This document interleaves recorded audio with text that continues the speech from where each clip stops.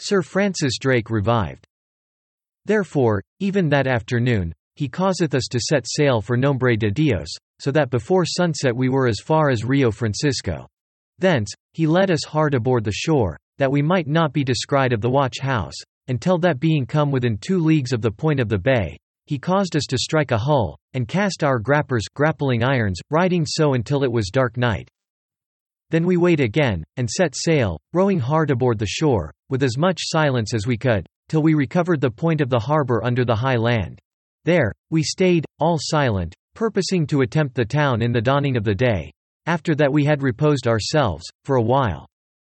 But our captain with some other of his best men, finding that our people were talking of the greatness of the town, and what their strength might be, especially by the report of the negroes that we took at the Isle of Pinos, thought it best to put these conceits out of their heads, and therefore to take the opportunity of the rising of the moon that night, persuading them that, it was the day dawning. By this occasion we were at the town a large hour sooner than first was purposed. For we arrived there by 3 of the clock after midnight. At what time it fortuned that a ship of Spain, of 60 tons, laden with Canary wines and other commodities, which had but lately come into the bay, and had not yet furled her sprit sail, espying our 4 pinnaces, being an extraordinary number, and those rowing with many oars, sent away her gondola, towards the town, to give warning. But our captain perceiving it, cut betwixt her and the town, forcing her to go to the other side of the bay, whereby we landed without impeachment, although we found 1 gunner upon the platform battery in the very place where we landed, being a sandy place and no key at all, not past 20 yards from the houses. There we found 6 great pieces of brass ordnance, mounted upon their carriages, some demi, some whole culvering. We presently dismounted them. The gunner fled. The town took alarm, being very ready thereto, by reason of their often disquieting by their near neighbours the Cimarroons, as we perceived, not only by the noise and cries of the people, but by the bell ringing out, and drums running up and down the town. Our captain, according to the directions which he had given overnight, to such as he had made choice of for the purpose, left 12 to keep the pinnaces, that we might be sure of a safe retreat, if the worst befell. And having made sure work of the platform before he would enter the town, he thought best, first to view the mount on the east side of the town, where he was informed, by sundry intelligences the year before, they had an intent to plant ordnance, which might scour round about the town. Therefore, leaving 1/2 of his company to make a stand at the foot of the mount, he marched up presently unto the top of it, with all speed to try the truth of the report, for the more safety. There we found no piece of ordnance, but only a very fit place prepared for such use, and therefore we left it without any of our men, and with all celerity returned now down the mount. Then our captain appointed his brother, with John Oxenham, and 16 other of his men, to go about, behind the king's treasure house, and enter near the eastern end of the market place. Himself with the rest, would pass up the broad street into the market place, with sound of drum and trumpet. The firepikes, divided half to the one, and half to the other company, served no less for fright to the enemy than light of our men, who by his means might discern every place very well, as if it were near day, whereas the inhabitants stood amazed at so strange a sight, marvelling what the matter might be, and imagining, by reason of our drums and trumpets sounding in so sundry places, that we had been a far greater number than we were. Yet, by means of the soldiers of which were in the town, and by reason of the time which we spent in marching up and down the mount, the soldiers and inhabitants had put themselves in arms, and brought their companies in some order, at the southeast end of the market place, near the governor's house, and not far from the gate of the town, which is the only one, leading towards Panama, having, as it seems, gathered themselves thither, either that in the governor's sight they might show their valour, if it might prevail, or else, that by the gate they might best take their veil, and escape readiest. And to make a show of far greater numbers of shot, or else of a custom they had, by the like device to terrify the Cimarroons, they had hung lines with matches lighted, overthwart the western end of the market place, between the church and the cross, as though there had been in a readiness some company of shot, whereas indeed there were not past 2 or 3 that taught these lines to dance, till they themselves ran away, as soon as they perceived they were discovered. But the soldiers and such as were joined with them, presented us with a jolly hot volley of shot, beating full upon the full egress of that street, in which we marched, and levelling very low, so as their bullets ofttimes grazed on the sand. We stood not to answer them in like terms, but having discharged our first volley of shot, and feathered them with our arrows which our captain had caused to be made of purpose in England, Not great sheaf arrows, but fine roving shafts, very carefully reserved for the service. We came to the push of pike, so that our firepikes being well armed and made of purpose, did us very great service.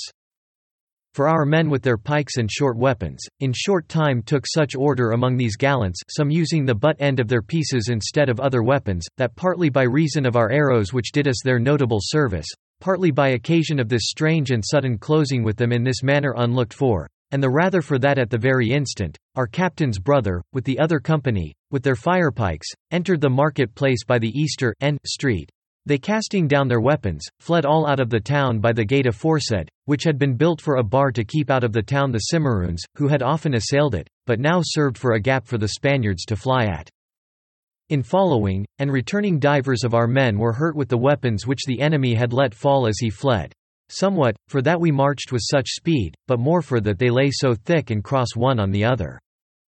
Being returned, we made our stand near the midst of the market place, where a tree groweth hard by the cross, whence our captain sent some of our men to stay the ringing of the alarm bell, which had continued all this while, but the church being very strongly built and fast shut, they could not without firing, which our captain forbade, get into the steeple where the bell rung.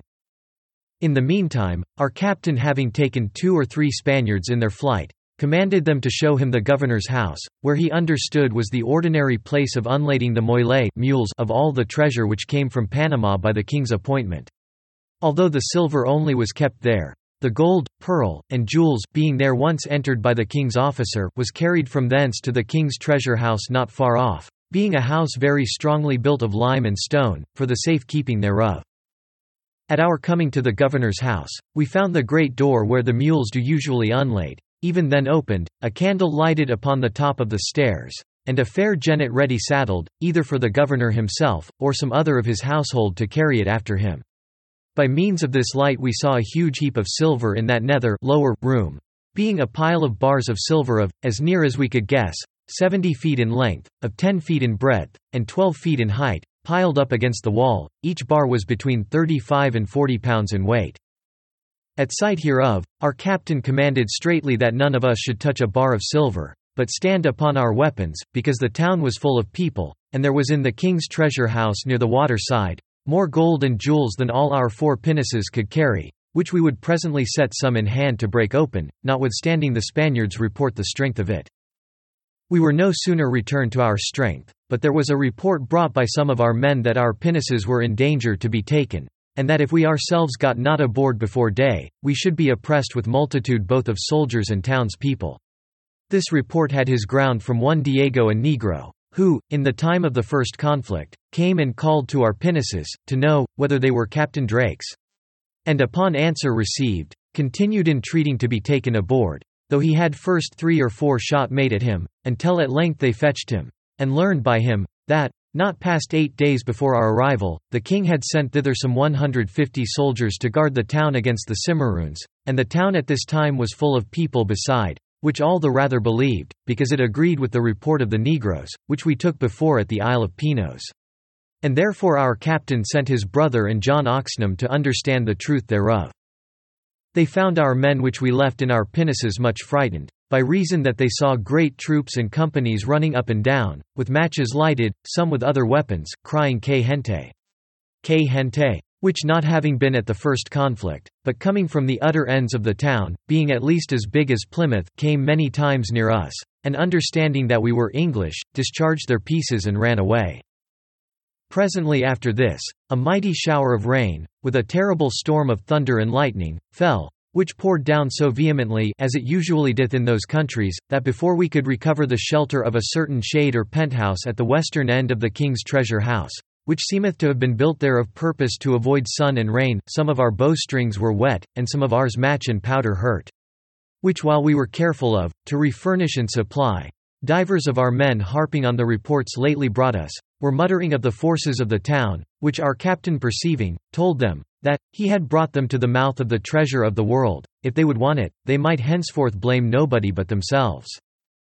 And therefore as soon as the storm began to assuage of his fury, which was a long half-hour, willing to give his men no longer leisure to demur of those doubts, nor yet allow the enemy farther respite to gather themselves together, he stepped forward commanding his brother, with John Oxenham and the company appointed them, to break the king's treasure house, the rest to follow him to keep the strength of the market place, till they had dispatched the business for which they came.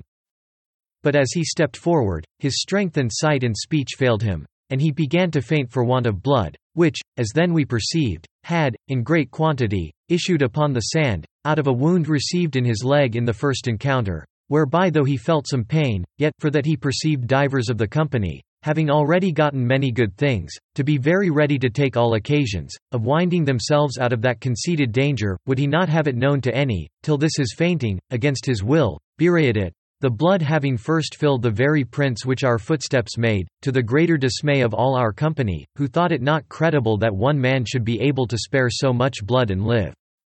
And therefore even they, which were willing to have adventured the most for so fair a booty, would in no case hazard their captain's life, but, having given him somewhat to drink wherewith he recovered himself, and having bound his scarf about his leg, for the stopping of the blood, entreated him to be content to go with them aboard, there to have his wound searched and dressed, and then to return on shore again if he thought good. This when they could not persuade him unto, as who knew it to be utterly impossible, at least very unlikely, that ever they should, for that time, return again, to recover the state in which they now were, and was of opinion, that it were more honorable for himself, to jeopard his life for so great a benefit, than to leave off so high an enterprise unperformed. They joined all together and with force mingled with fair entreaty, they bare him aboard his pinnace, and so abandoned a most rich spoil for the present, only to preserve their captain's life, and being resolved of him, that while they enjoyed his presence, and had him to command them, they might recover wealth sufficient, but if once they lost him, they should hardly be able to recover home. No, not with that which they had gotten already. Thus we embarked by break of the day, the 29th of July, having besides our captain, many of our men wounded, though none slain but one trumpeter, whereupon though our surgeons were busily employed, in providing remedies and salves for their wounds, yet the main care of our captain was respected by all the rest, so that before we departed out of the harbour for the more comfort of our company, we took the aforesaid ship of wines without great resistance. But before we had her free of the haven, they of the town had made means to bring one of their culverins, which we had dismounted, so as they made a shot at us, but hindered us not from carrying forth the prize to the Isle of Bastimentos, or the Isle of Victuals, which is an island that lieth without the bay to the westward, about a league off the town, where we stayed the 2 next days, to cure our wounded men, and refresh ourselves, in the goodly gardens which we there found abounding with great store of all dainty roots and fruits, besides great plenty of poultry and other fowls, no less strange than delicate. Shortly upon our first arrival in this island, the governor and the rest of his assistants in the town, as we afterwards understood, sent unto our captain, a proper gentleman, of mean stature, good complexion, and a fair spoken, a principal soldier of the late St. Garrison, to view in what state we were.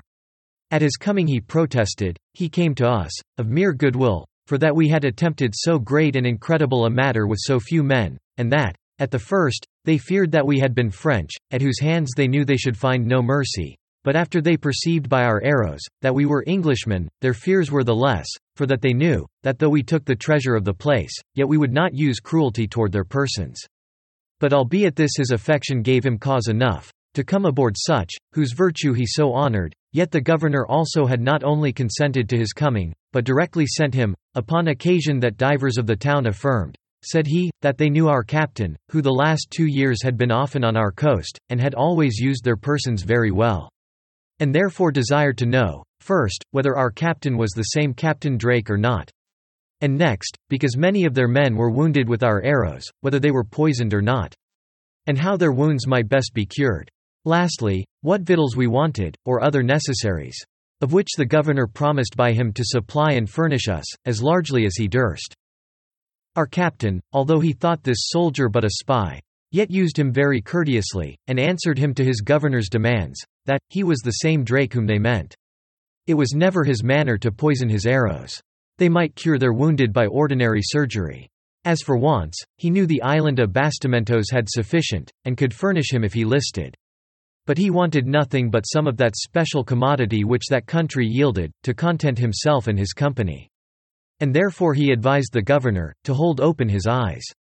For before he departed, if God lent him life and leave, he meant to reap some of their harvest, which they get out of the earth, and send into Spain to trouble all the earth. To this answer unlooked for, this gentleman replied, if he might, without offence, move such a question, what should then be the cause of our departing from that town at this time, where was above 360 tons of silver ready for the fleet, and much more gold in value, resting in iron chests in the king's treasure house? But when our captain had showed him the true cause of his unwilling retreat aboard, he acknowledged that, we had no less reason in departing, than courage in attempting, and no doubt did easily see, that it was not for the town to seek revenge of us, by manning forth such frigates or other vessels as they had, but better to content themselves and provide for their own defence. Thus, with great favour and courteous entertainment, besides such gifts from our captain as most contented him, after dinner, he was in such sort dismissed, to make report of that he had seen, that he protested, he was never so much honoured of any in his life.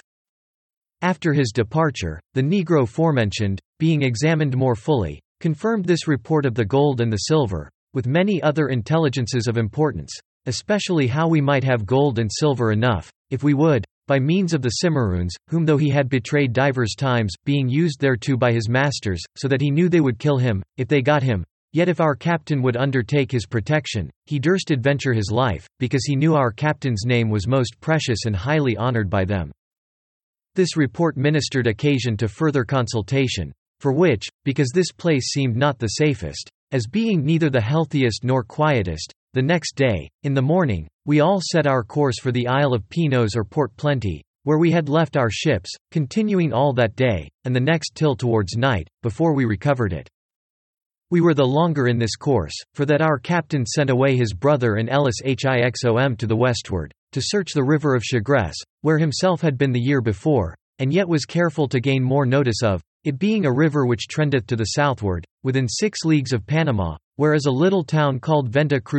de Cruces, whence all the treasure, that was usually brought thither from Panama by mules, was embarked in frigates sailing down that river into the North Sea, and so to Nombre de Dios. It ebbeth and floweth not far into the land, and therefore it asketh 3 days rowing with a fine pinnace to pass, up, from the mouth to Venta Cruz, but 1 day and a night serveth to return down the river. At our return to our ships the 1st of August, in our consultation, Captain Ransay, forecasting divers doubts of our safe continuance upon that coast, being now discovered, was willing to depart, and our captain no less willing to dismiss him. And therefore as soon as our pinnaces returned from Chagres the 7th of August, with such advertisement as they were sent for, about 8 days before, Captain Ransay took his leave, leaving us at the isle aforesaid, where we had remained 5 or 6 days. In which meantime, having put all things in a readiness, our captain resolved, with his 2 ships and 3 pinnaces to go to Cartagena, whither in sailing, we spent some 6 days by reason of the calms which came often upon us. But all this time we attempted nothing that we might have done by the way, neither at Santiago de Tolu nor otherwhere, because we would not be discovered.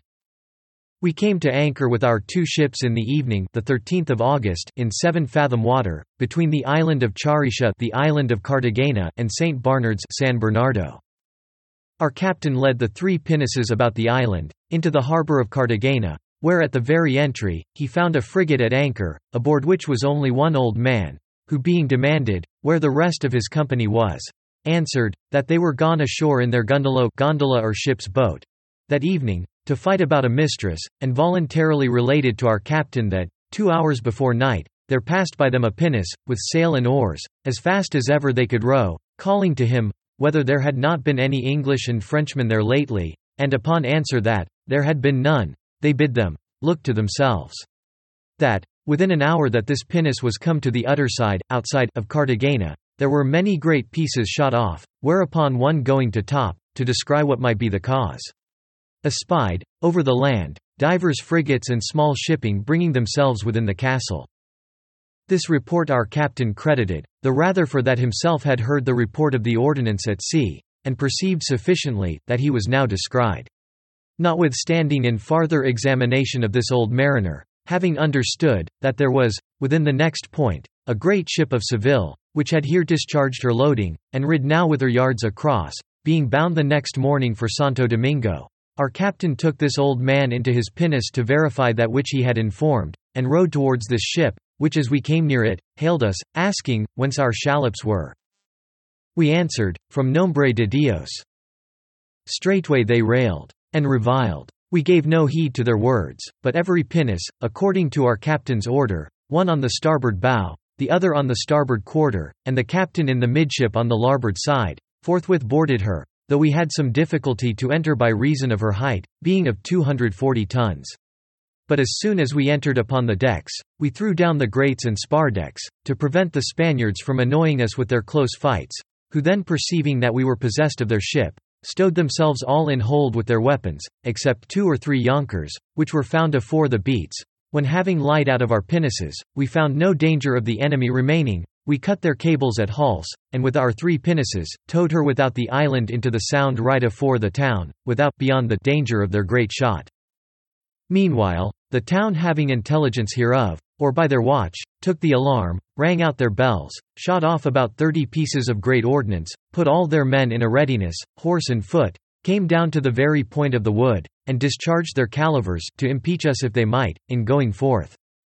The next morning, the 14th of August, our ships took 2 frigates, in which there were 2, who called themselves King Scrivanos, the one of Cartagena, the other of Veragua, with 7 mariners and 2 negroes, who had been at Nombre de Dios and were now bound for Cartagena with duplicate letters of advice, to certify them that Captain Drake had been at Nombre de Dios, had taken it, and had it not been that he was hurt with some blessed shot, by all likelihood he had sacked it.